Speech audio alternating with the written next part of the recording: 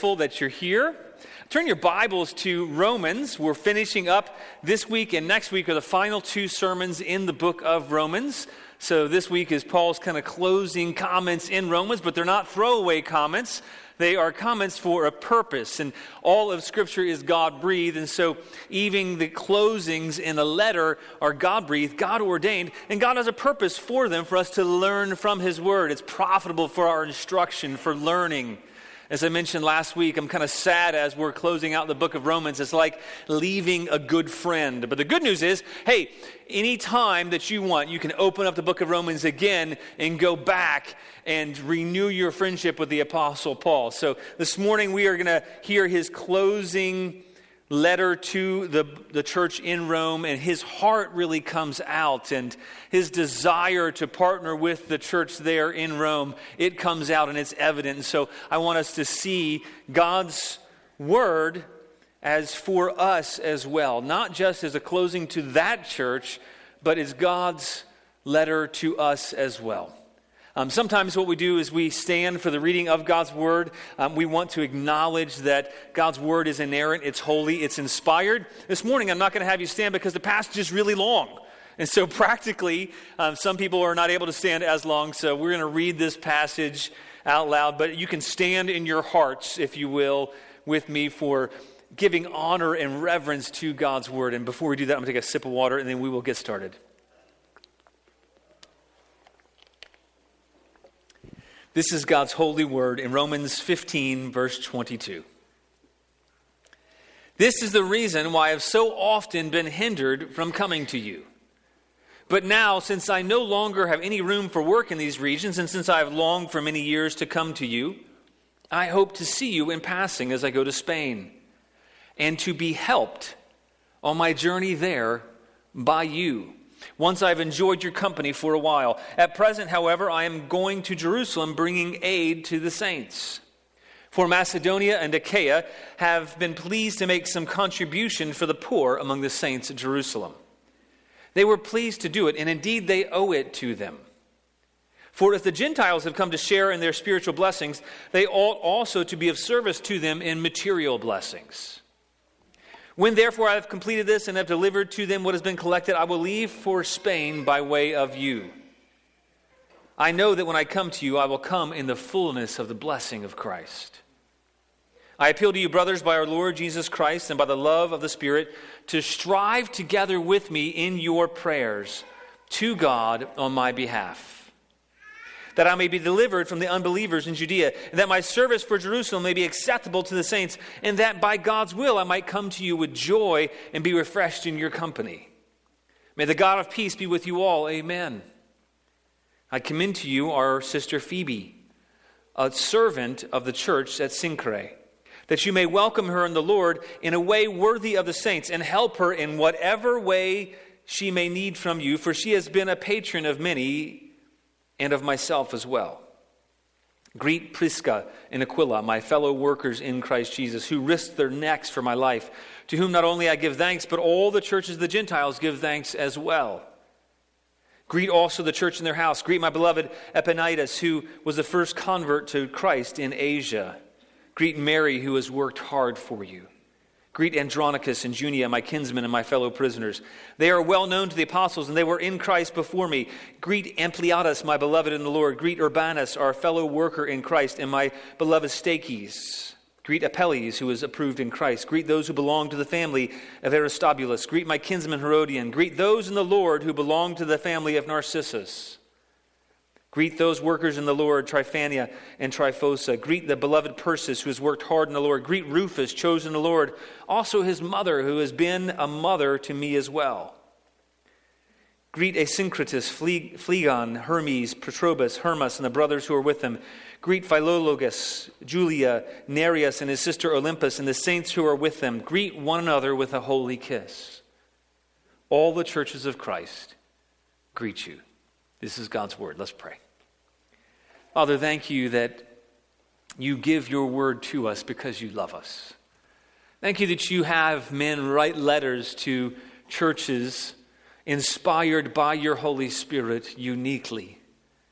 And God, thank you that those letters were not just letters written to that church, but those letters are written to us as well. That you intend for us to receive from you. And God, thank you that in these closing comments of the letter to Romans, Lord, thank you that we have much to learn and much to glean. God, I pray that you would keep our hearts attuned to you, keep our minds actively listening for you. Lord, I pray that you would speak to our hearts and minds through your word. God, that you would empower us to hear from you by your Holy Spirit. In Jesus' name, amen. Well, once I was very briefly, or at least for a few hours, separated from my wife and kids. Didn't want to be separated from my wife and kids.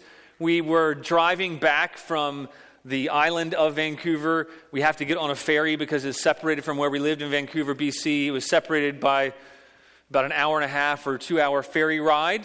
And so you would drive your car, you go to the island, and then you come back. So we had gone to the island, and we were on the way back, and you had to wait in this long line for the ferry. And I think one of my kids had to go to the bathroom, so I said, hey, why don't you guys walk onto the ferry? Because they said that we'll get on this next ferry. And it turned out that about 3 car lengths, I missed the ferry boat. I was for some reason, I was affected in a way that wasn't relatable to the situation, because I knew where they were going. I knew where they were heading. I knew that they were going to be safe. They were on a ferry. It's not like somebody was going to take them off of the ferry or they could be stolen from that. They were on a ship. But I was bothered by it. I didn't like being separated from my wife. I didn't like being separated from my kids. I don't like being apart from my family. Even just on something that's relatively safe like that, I was concerned for the well-being. I wanted to be with them. I wanted their relationship. I wanted to enjoy it. I wanted to enjoy the ride. And plus, sometimes you can see whales together, and it's kind of cool and all that kind of stuff. I wanted to help my wife for the kids. I wanted to be with them. It's because God has designed us for relationships. God has designed us for partnerships. God has designed us to be together. He's ultimately designed us to be in His family. And so He gives us that sense of longing or desire to be with our family, to be with ultimately His family, to be with Him. Because God created us for relationships. God created us for partnerships. Have you ever been apart from family and you've really longed to be with them? Anybody here ever been apart from family and you really long to be with them in some way? Or maybe you didn't come from that kind of family, you just long for a family because you never had a family that you wanted to be with. Because that's true for some, unfortunately. But God created us to be in His family and to be in partnership with Him and together to reflect who He's made us to be. You see, originally, Adam and Eve, they were created to be in partnership with God. They were created to be in union, in relationship with God, and to partner with God in His purposes.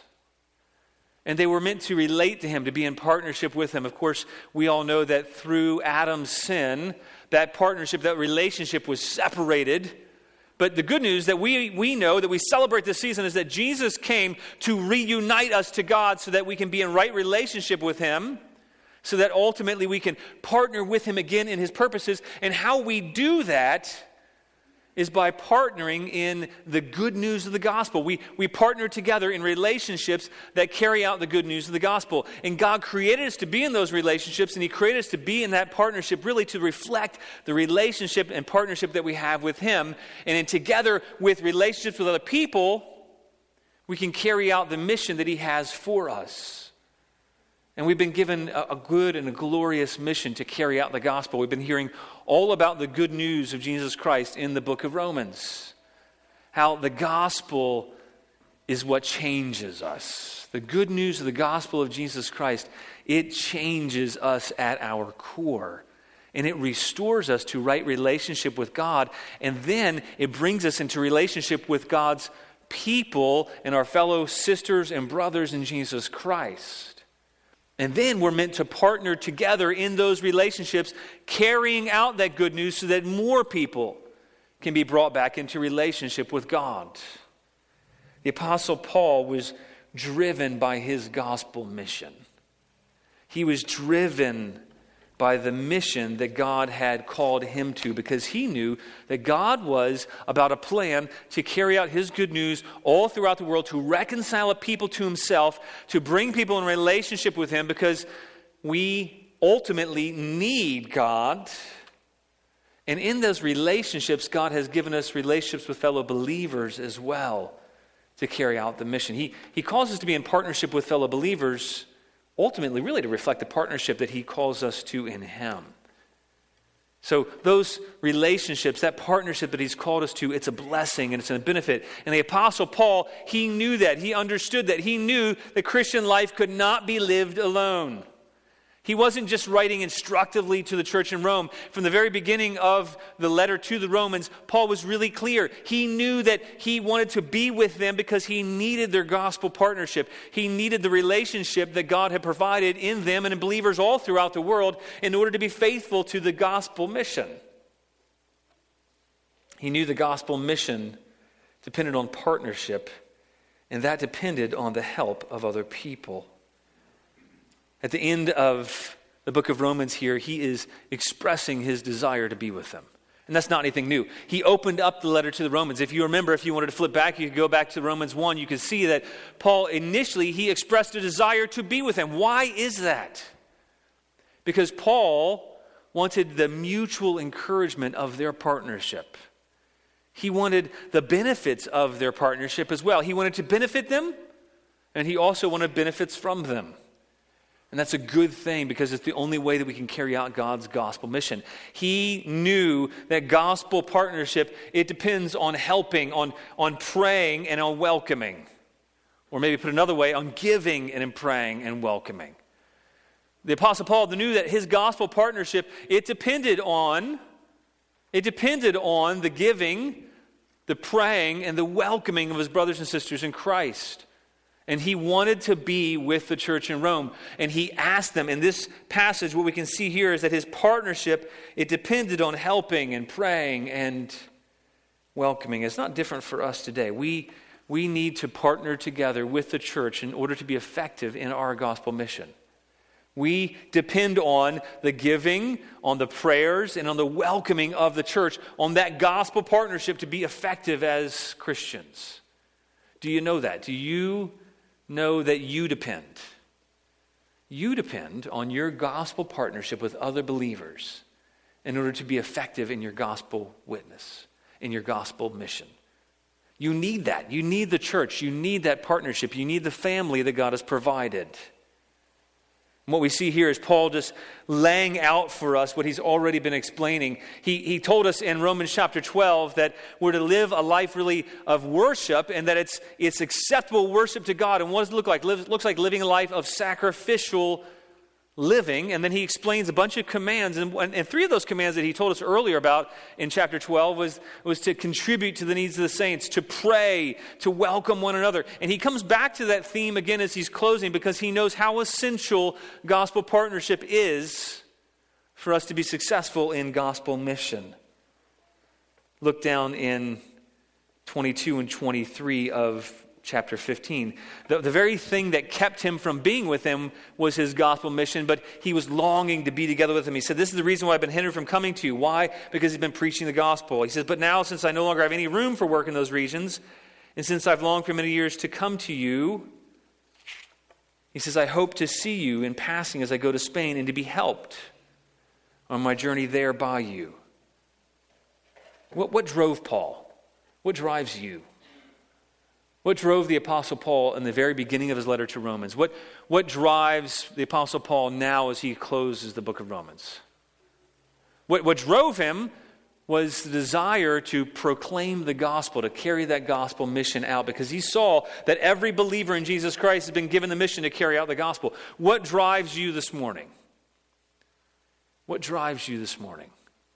Are you driven by success? Are you driven by a job? Are you driven by family? Are you driven by income? Or what are you driven by? Self-desires?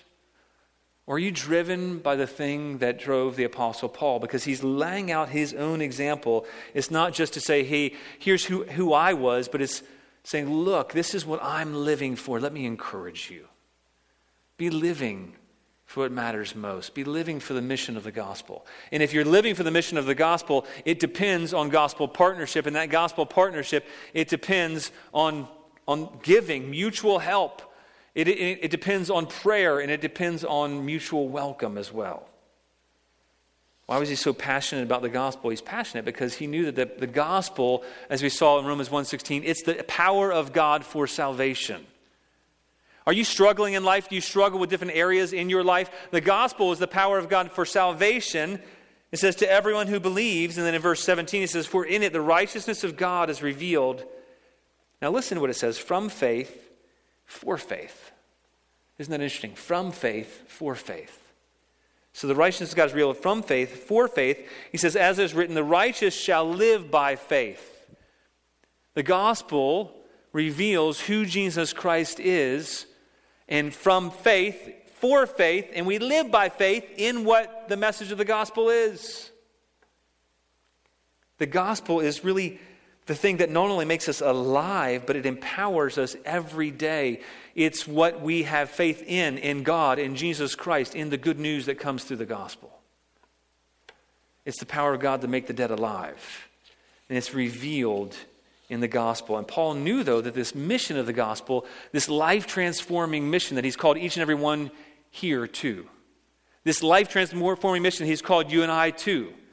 He's called each and every person here, listen up, he's called each and every person here to the life-transforming mission of the gospel. But the life-transforming mission of the gospel that you have, it depends on helping, or it depends on giving, however you want to put that. It depends on helping or giving. Paul says in verse 24, he says, I hope to see you in passing and go to Spain and to be helped on my journey there by you. He was hoping to go to Spain because the gospel had not yet been proclaimed in Spain. He had already kind of covered most of the major cities in the Mediterranean basin. He wasn't saying he preached the gospel everywhere to everybody and every person that would have been impossible for him. But what he's saying is he effectively planted gospel witnesses in every major city. And then, now that he's planted gospel witnesses there are no other places that he needed to plant witnesses, that now those witnesses could go out and reach their surrounding communities. And so now he was hoping to head to Spain. But in order to do that, he wanted to come to Rome first and be helped by them. And the help that he's talking about here is specific. He wanted their financial gift. And he was unashamed and unabashed about that. Why? Because God uses our resources, our money, to carry out the gospel. He's very practical. He says, I want to be helped on my journey there by you. And he says, once I've enjoyed your company for a while, he was going to continue on. And he said, though, at present I am in the midst of going to Jerusalem. I'm going to bring money or aid to the saints there. Paul knew that carrying out gospel ministry, carrying out the gospel mission, it required giving or helping in the church. I remember when we were contemplating moving from Fairfax, Virginia to Vancouver, British Columbia. It was about a 3,000 plus mile move. It was not only a big move relationally, it meant giving up a lot of relationships, and it meant being distant from family and friends. It also meant that it was going to be expensive, it was going to be costly. And what enabled us to go there was the church in Fairfax said, hey, why don't you relocate up there for 3 to 6 months. We'll fund you for the first 6 months. You can go looking for a job because the church plant there, they couldn't afford to support anybody at all. And so they were willing to give in order for us to move out there. And they actually paid for us to move to Vancouver. And it was through that we were able to partner together in gospel ministry and gospel mission. And through that, as we partnered together in gospel mission, we were able to see a church established there along with our friend Pat Sabell, and who actually wrote one of the songs we sang this morning. And we were able to not only see a gospel mission established there, but the gospel spread. And there's been several churches as a result in the area that have been affected by the good news. Gospel partnership, it depends on giving. Paul, he knew that his gospel mission depended on the giving of the saints, and so he tells them, I'm on the way to Jerusalem, I'm going to bring aid to the saints there. Now, what we know now is that his aid mission wasn't exactly well received. But his desire was to partner together, and he wanted to bring a gift to the saints in Jerusalem, not just because they were in need, but because it said something about gospel witness and gospel testimony. They were in need. They were impoverished. They were fellow believers in need. And it was affecting the gospel witness as Paul was taking aid to them. He was demonstrating that God breaks down all barriers between Jews and Gentiles. That they are truly sisters and brothers in Christ Jesus. There's no barriers in race. There's no barriers in background. There's no religious or ethnic barriers any longer. God has broken down the dividing walls, has separated. And so their financial gifts were actually a means of communicating the gospel to their brothers and sisters in Jesus Christ and saying that, hey, we are a family. We are in partnership together. And so Paul was going to carry that gift to the church in Jerusalem. And it demonstrated they were part of the same family. It demonstrated mutual love and care across those cultural and racial divides. It demonstrated that Paul himself was not anti-Jew as some has claimed. It demonstrated that the Gentiles, they did not want to ostracize and start a new religion. They wanted to be brothers and sisters. They were brothers and sisters with Jews as well. It also was to reconcile. You see, the Apostle Paul, if you read through the other epistles, you see that he actually stood up when Peter came and visited the church he was in. Peter separated out, and the Jews ate separately than the Gentiles, and the Apostle Paul confronted him to his face. You know, the chief apostle of the apostles, the leader of the church in Jerusalem at the time, and Paul confronts him to his face, and he rebukes him because why? He was saying that the gospel does not unify, the gospel remains divided. And Paul says, no, that's not the good news of the gospel. It's that Jesus is able to reconcile Jew and Gentile alike. And so he's carrying this financial gift as a means to communicate the gospel witness to the believers in Jerusalem. And then he explains something else. In verse 26, look down your Bibles, he mentions two different areas. He says Macedonia and Achaia, they have contributed, been pleased to make some contribution for the poor among the saints at Jerusalem. Now, it's important to know that Macedonia, they weren't just giving, they were giving out of extreme need. Look in 2 Corinthians. I'm going to flip over to 2 Corinthians verse 8. I have it for you, I think, on the overheads. It says, we want you to know, brothers, about the grace of God that's been given among the churches of Macedonia. For in a severe test of affliction, their abundance of joy and their extreme poverty have overflowed in a wealth of generosity on their part.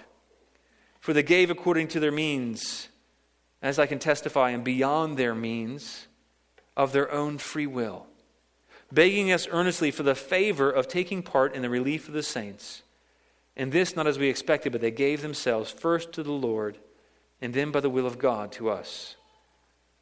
Paul's mentioning this to the church in Rome because he wants to see the example of other churches that are generous in their giving for the sake of the gospel mission, to support existing churches, to carry out the mission of church planting as well. That was true gospel partnership, and that it was giving for the sake of the gospel. They were sacrificing for the sake of their witness and their testimony. They were sacrificing to help existing churches. They were sacrificing so that God's word could be proven true, that He unites people from every background. They could demonstrate how the good news of Jesus Christ affected them. That's what our giving does. That's why, as a church, we are seeking to partner together with a family of churches called Acts 29, because we want to help support the work that God is doing in other churches. And sometimes that means not only supporting this church, but supporting other churches that are existing church plants. And then it means also giving towards the start of new gospel missions as well. That's why, as a church, our goal, our desire is within 5 years is to plant another church. We would love to be able to plant churches in the area. And it's the giving, the partnership in the gospel that enables that to take place. Their love for God overflowed in generous giving towards gospel partnership.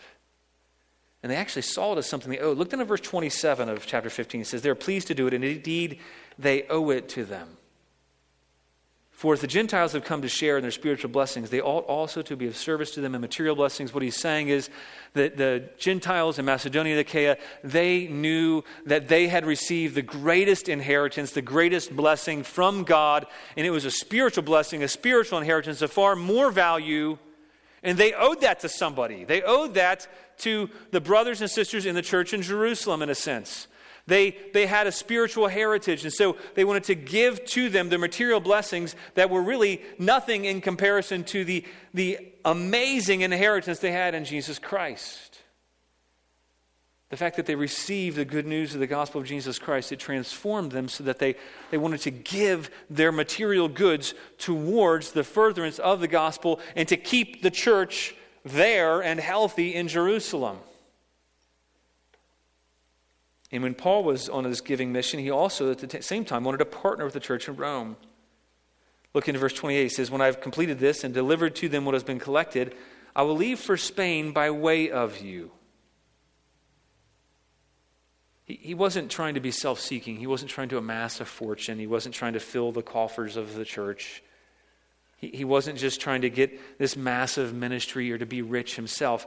He was seeking to be a faithful friend, not only to the church in Jerusalem, but he wanted to carry out the gospel mission, and it depended on giving. That gospel partnership, it depended on giving. And so he wanted to go to Spain by way of them, enabled by their gifts. And he knew that it was God's intention, his blessing, that he was coming in the fullness of the blessing of Jesus Christ. And sometime after writing the letter, Paul departed Corinth for Ephesus, and he told the elders there in Acts 20, he says, "And now, behold, I'm going to Jerusalem, constrained by the Spirit, not knowing what will happen to me there, except that the Holy Spirit testifies to me in every city that imprisonment and afflictions await me. But I don't account my life of any value, nor as precious to myself, if only I might finish my course in the ministry that I received from the Lord Jesus, to testify to the gospel of the grace of God." That's the gift that he was taking to Jerusalem. That financial gift was a testimony to the grace of God. It was a testimony, a testifying of the gospel of the grace of God. He was carrying that gift. And when we give, we're testifying of the good news of the gospel, of the grace of God at work in our own lives. And Paul went there not knowing what would happen to him. He said, "I'm uncertain what's going to happen to me. I don't know what's going to happen. I only know that everywhere I go, the Holy Spirit keeps telling me that afflictions and imprisonment await me, but carrying out this gospel partnership is more important to me than my physical safety." It's what drove him. But he also valued their partnership not just in giving. He coveted their prayers. Gospel partnership, it depends on prayer as well. We can see that in verse 30 through 33. Gospel partnership, it depends on praying. It depends on praying. He appeals to them, and this appeal is urgent. It's an urgent appeal. He's appealing to them, and he's pleading with them, and he's saying, "Please pray for me. I don't just need your help and your gifts. That I do need, and I'm going to take some help and gifts. And as we give, it's a ministry of that gospel, but we need your prayers. I appeal to you, brothers, by the Lord Jesus Christ and by the love of the Spirit," he says, "to strive together with me in your prayers to God on my behalf." He covets their prayers. He knew that no ministry is possible without God sustaining it and enabling it. There's no work of the church, there's no work of any Christian that's possible without prayer. I don't know about you, but do you want to be able to share the good news of the gospel? Anybody here want to share the good news of the gospel? Anybody? Raise your hand if you want to. It's okay. You want to share that with a neighbor? Anybody here have a neighbor you really want to declare the gospel to, that you want to be able to reach out to? Anybody here have a coworker you want to preach the gospel to? Anybody have a relative that you want to preach the gospel to? It depends on prayer. Our gospel partnership, it depends on prayer. The effectiveness of our ability to be faithful to what God's called us to do depends on prayer. The Apostle Paul knew that. He wrote about the effects of prayer in 2 Corinthians. In 2 Corinthians 1:10, he says, "He delivered us from such a deadly peril, and he will deliver us. On him we've set our hope that he will deliver us again." And then he says, "You also must help us by prayer, so that many will give thanks on our behalf for the blessing granted us through the prayers of many."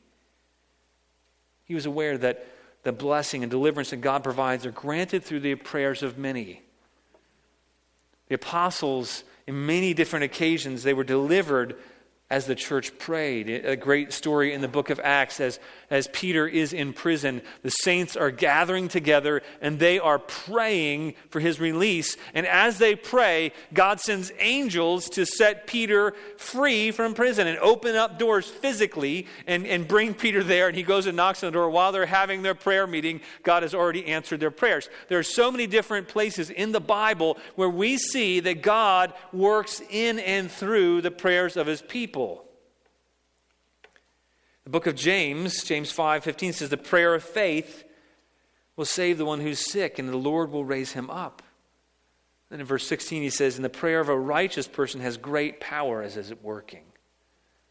If you want to be faithful, if you want to be effective in gospel witness, if you want this church to be effective in our gospel witness, if you want us to be able to plant churches and you want to see the gospel be carried out, if you want to be faithful to the commission that God has given to each and every person here, it depends on prayer. Now, I don't say that to induce guilt in you, because I think if you ask any Christian, you can say, hey, how's your prayer life? And everybody will kind of just put their head down a little bit. This is not a condemning thing. This is meant to show you that prayer is effective, and gospel partnership not only depends on prayer, but it's carried out in prayer. It's carried out in prayer. And so if you desire to be able to proclaim the gospel and be faithful in your witness, you need prayer. It doesn't have to be complex. You don't have to start thinking, what do I pray? How do I pray? You can just pray simple prayers. Pray to God as if he's a person, because he is. Pray to him like he's your father, because he is. Pray to him as if he really cares about you, as if he knows your heart, because he does. And then pray that he would do what he's called you to do. He would enable you to do that. Pray that God would carry out his mission in and through the work of the church, in and through you. And amazingly, God answers prayer. Through prayer, we see that God strengthens and sustains and gives us peace. If you're lacking power, pray. Because God gives us his enabling grace and power through prayer. The book of Acts, what we went through, I think almost 2 years ago by now. As the church gathered together, the place they were gathered while they were praying was shaken, and the Holy Spirit came in power. Why? To enable gospel witness. Paul, he wrote in the letter to Ephesians that prayer was the means of maintaining and keeping the full armor of God that he talks about. He wasn't self-sufficient. He knew that God sustained him in his ministry in response to his prayers and the prayers of others. And he says, strive together with me in your prayer on my behalf to God. Now it's interesting. We can actually partner together in the work that God is doing through prayer. He says, strive with me. How do we strive with me? How do you work with the Apostle Paul or people like him? Now the Apostle Paul is dead, but how do you work with those who are carrying out gospel mission? How do you partner together with him? One of the ways you partner together with the gospel ministry in the church and other places is through prayer. He says, strive with me. You're working with me as you pray. It's like you're working with me. Pray to God. Strive with me in prayer to God. He understood that he needed prayers. As a church, we need prayer. I need your prayer. Aaron needs your prayer. We all need your prayer in order to lead effectively, in order to strategize, in order to carry out the vision that God has called us to plant churches. We need prayer. You need prayer. We as a church need to be praying. I appeal to you, church. Let's strive together in prayer to God for me and for this church. But notice, Paul's prayers weren't naive. He knew he faced potential imprisonment. Look in verse 31. He's praying informed prayers. He says that I might be delivered from the unbelievers in Judea. He knew that he might be trapped or imprisoned by the unbelievers there. And so he prays for deliverance. He prayed realistically. And then he prayed that his service to Jerusalem, for Jerusalem, might be acceptable. He knew that the unbelieving Jews there, they hated him because he was preaching the good news of Jesus Christ. And so he prays that he might be delivered from being imprisoned there. He also prays that his gift, his physical, financial gift he was bringing, it would be acceptable to the saints there, that they would see this as a testimony and a witness of the gospel.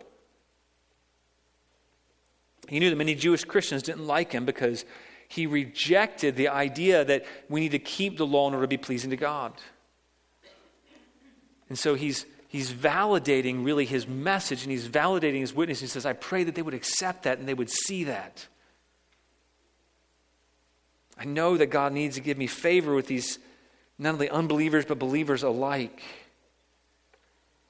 And he wanted that so that he could have joy and be refreshed. We need prayer in gospel mission in order to have joy and be refreshed.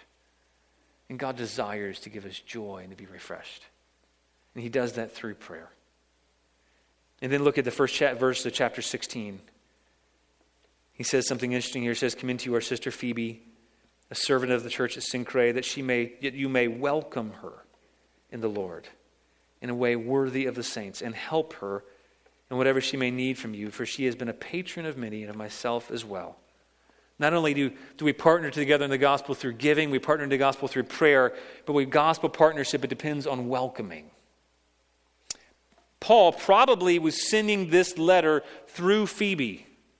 He's probably sending this letter from Phoebe to the church there, and it depended on the church welcoming her. The letter getting out depended on the church welcoming her. The success of Paul's mission, the success of the ministry, it depended on how they welcomed one another.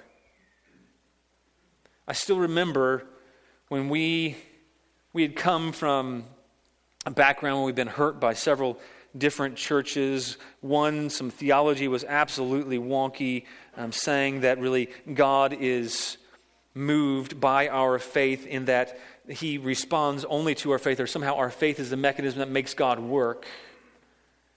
And so we went from that church, we went to another church where they had a wrong view of finances, and that the reason why people struggle financially is because they're not giving enough. And we went from both of those bad experiences with really a wrong message of the gospel, wrong message of the Bible. And so we were hurting, and we were looking for a church, and we were looking for a healthy place to go. And so we showed up at this church on a Sunday morning, and it was about 1,100 people. We walk in the door, we're not really sure.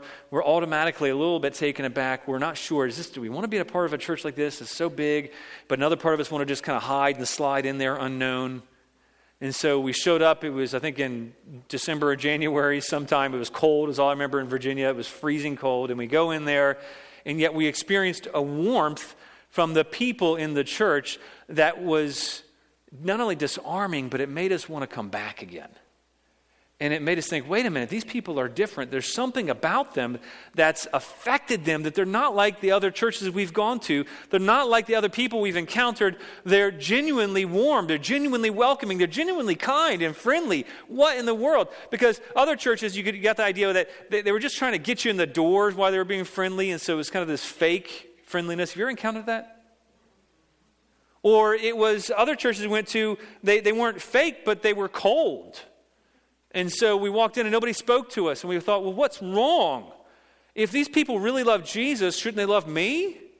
Shouldn't they have love for each other? Shouldn't they have love for people? And so we'd experienced that in different places. And so we came into this church, and people were genuine with us and welcomed us and wanted to know us.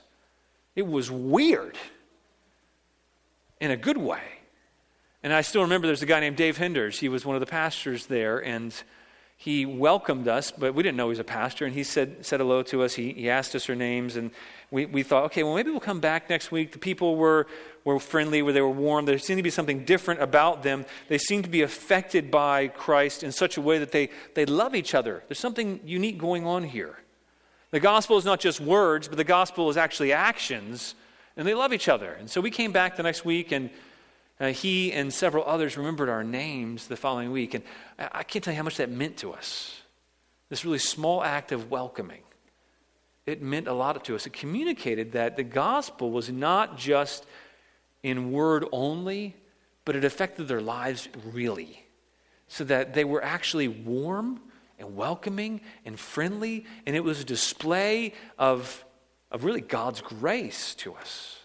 It made us want to be there. It made us end up staying there. Now, we stayed there not just because of welcoming church, because you come to a welcoming church that has bad doctrine or bad teaching, and that's not a good place to be.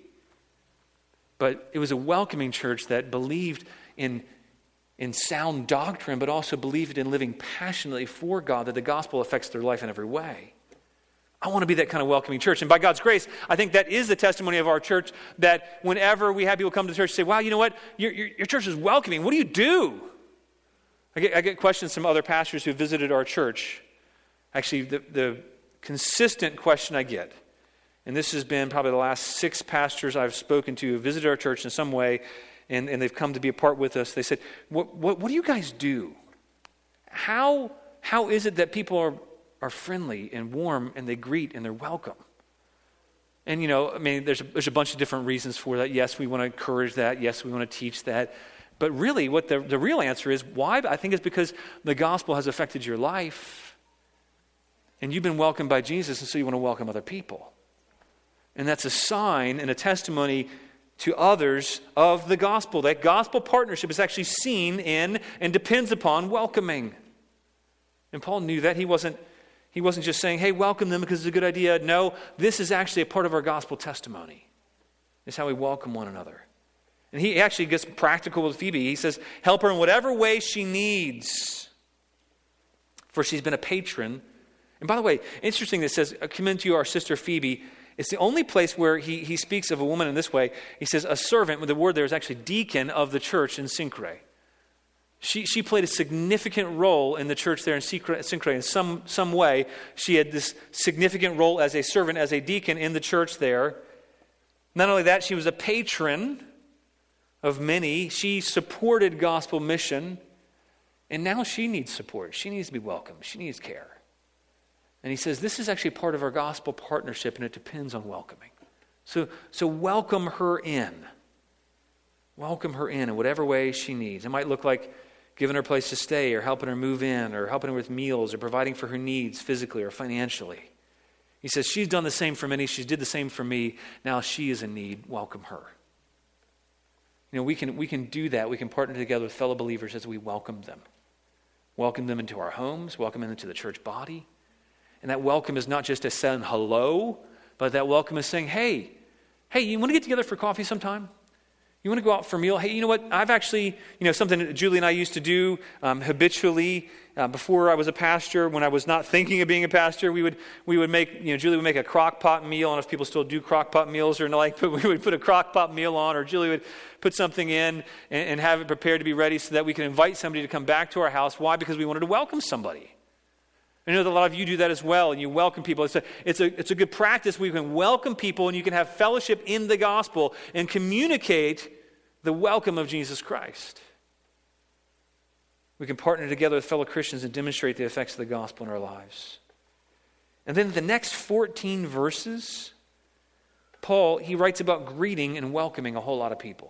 Now, there's something in that. There's something we can see in that, is that Paul had affection for people because of his gospel partnership with them. He commends them. They're beloved in the Lord. And he commends, interestingly enough, he commends women in the church more, I think, than any other author in the New Testament. And he highlights how the women are the ones working hard in the gospel. They're patrons. They're working hard. They're serving. They're caring. Welcome them. Greet them. He was passionate about these relationships because he had gospel partnerships together with them. Priscilla and Aquila, they had gone from Rome. They went to Corinth and started a house church there with Paul. And then they were going back to Rome, and they had a church in their house in Rome. And Paul says, welcome them, greet them. They're dear to me. He had affection for his fellow saints in the gospel. And he implies really this culture really of not only relationships that he has developed and maintained. Now, something that's interesting is that he has never been to the church in Rome, and yet he lists over 25 individuals that he has developed and maintained some kind of relationships with. That he knows that he's made an effort to maintain these gospel-oriented relationships, and he wants to keep them up, and he wants them to be welcomed. It's something we need to model, and not just model, but pursue. Are you pursuing gospel relationships? Are you pursuing gospel partnerships? And are you welcoming? And he shows this culture of welcoming that's important because it evidences the good news of Jesus, that God makes us a family. How you welcome, how we practice greeting each other warmly and affectionately, it's a practice that demonstrates that we're a family. And it reinforces both in our minds and others' minds that we are a family, and God has done something unique here, and we want to treat each other that way. And how you greet and welcome people here on Sunday morning, how you greet and welcome people in care group, how you greet and welcome your fellow brothers and sisters, it's a reflection of how Jesus himself welcomes us, how he is glad to see us. It's a reflection of the love of Jesus. That's why it's important we as a church, we're friendly to people who visit. It's why it's important that everybody here sees himself as part of the welcoming team. Don't assume that people are adequately welcomed and greeted. Assume that, hey, I want to be a minister and partner together in the gospel by welcoming people. Greet people you don't know. Don't ignore them. Don't assume that they don't want to be talked to. Assume that they need to be welcomed. Make eye contact. Shake people's hands. It would be weird culturally to greet somebody else with a holy kiss. But there's something in that command that is an affection that we should greet people with at least. Affection in our hearts that's demonstrated in some tangible way. Don't weird people out by kissing them. It would weird them out. Especially in the culture here in Greenville. But do welcome them. Do show that you have a familial relationship with them. That's why he commands them. Greet one another with a holy kiss. Welcome each other. Look for people that, maybe you haven't seen people here in a while and you think, I've missed them. I want to let them know that I missed them. Or when people have come they haven't seen for a while, greet them and say, I've missed you. I'm glad you're here. For new people, don't worry about being awkward. Just get over it, introduce yourself, and show them the welcome of Jesus. Make people feel welcome by inviting them to your house. Take them home for a meal.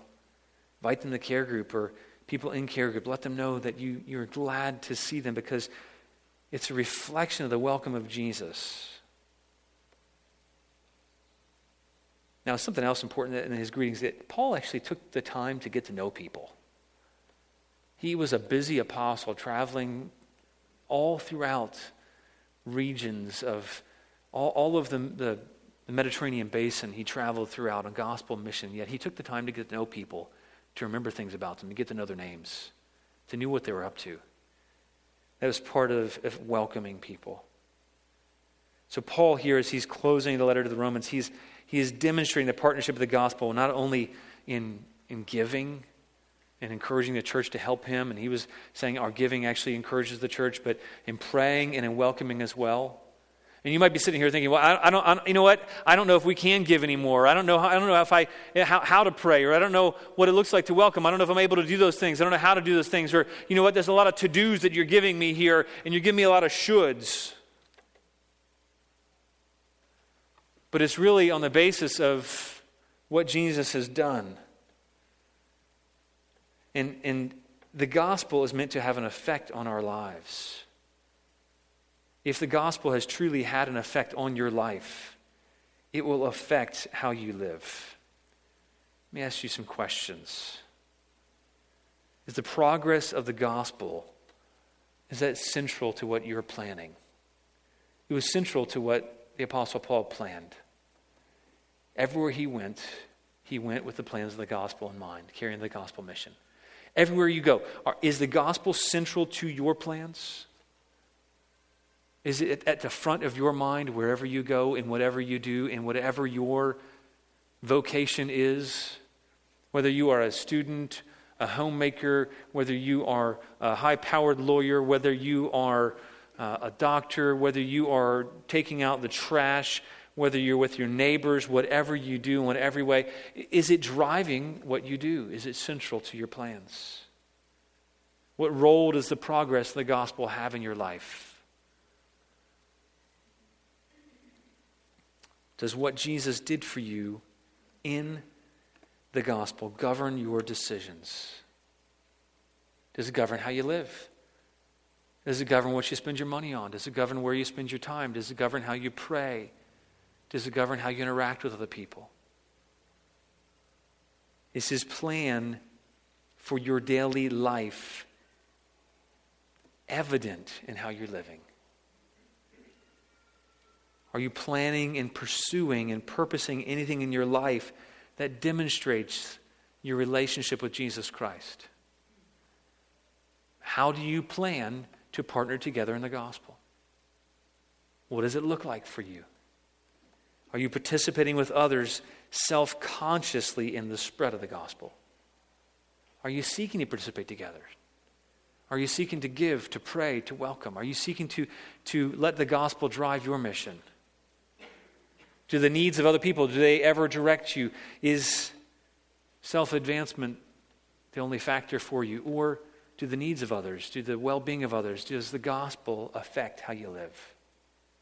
I don't say they bring condemnation, but these things should challenge us. Paul's example should challenge us. His testimony should challenge us. His entreaties, his commands to us should challenge us. But the only way that's possible we'll be able to carry out those things if you understand who you are in Jesus and what he's done for you. The only way you can be giving in gospel partnership, be praying and welcoming, is if you understand that Jesus has given to you. Jesus has given all. Jesus gave it all. I love that song that we sing, Jesus gave it all to him I owe. The only way for us to be living like this is if we understood that Jesus gave it all for us. Jesus is the ultimate example of giving. Giving in every way to the very end. Giving because he loved us. Jesus is an example of praying, not just in his life, but he was the example in his life as he prayed, but he prays for us. If you understand that Jesus is the one who prays for you, that will empower and enable your prayers for others and for the church and for yourself. Paul's been writing about that in Romans already. He says that he intercedes. Not only is God, the Holy Spirit's praying for you when you don't even know what to pray. God is for you. Now Jesus is actually making intercessory prayer for you. Because Jesus gives, because Jesus prays, we can give, we can pray. Not only that, Jesus welcomes us. He doesn't ostracize us. We don't belong naturally after Adam's sin. We don't belong in God's house. And yet Jesus made a way we can be right with God by removing the punishment and the penalty for our sins, by taking that on himself. And now he welcomes us into the presence of God. We experience the giving of Jesus. We experience the praying of Jesus and the welcome of Jesus. Jesus partners with us in the gospel. Isn't that crazy? His gospel partnership with us looks like him giving to us, praying for us, welcoming us. And he encourages us to continue that work, to carry out what he is doing, to give, to pray, and to welcome, because he has given. He is constantly praying, and he constantly welcomes us. That's our motivation. That's our enablement. And as we trust in him and look to him, he's going to enable us to do that.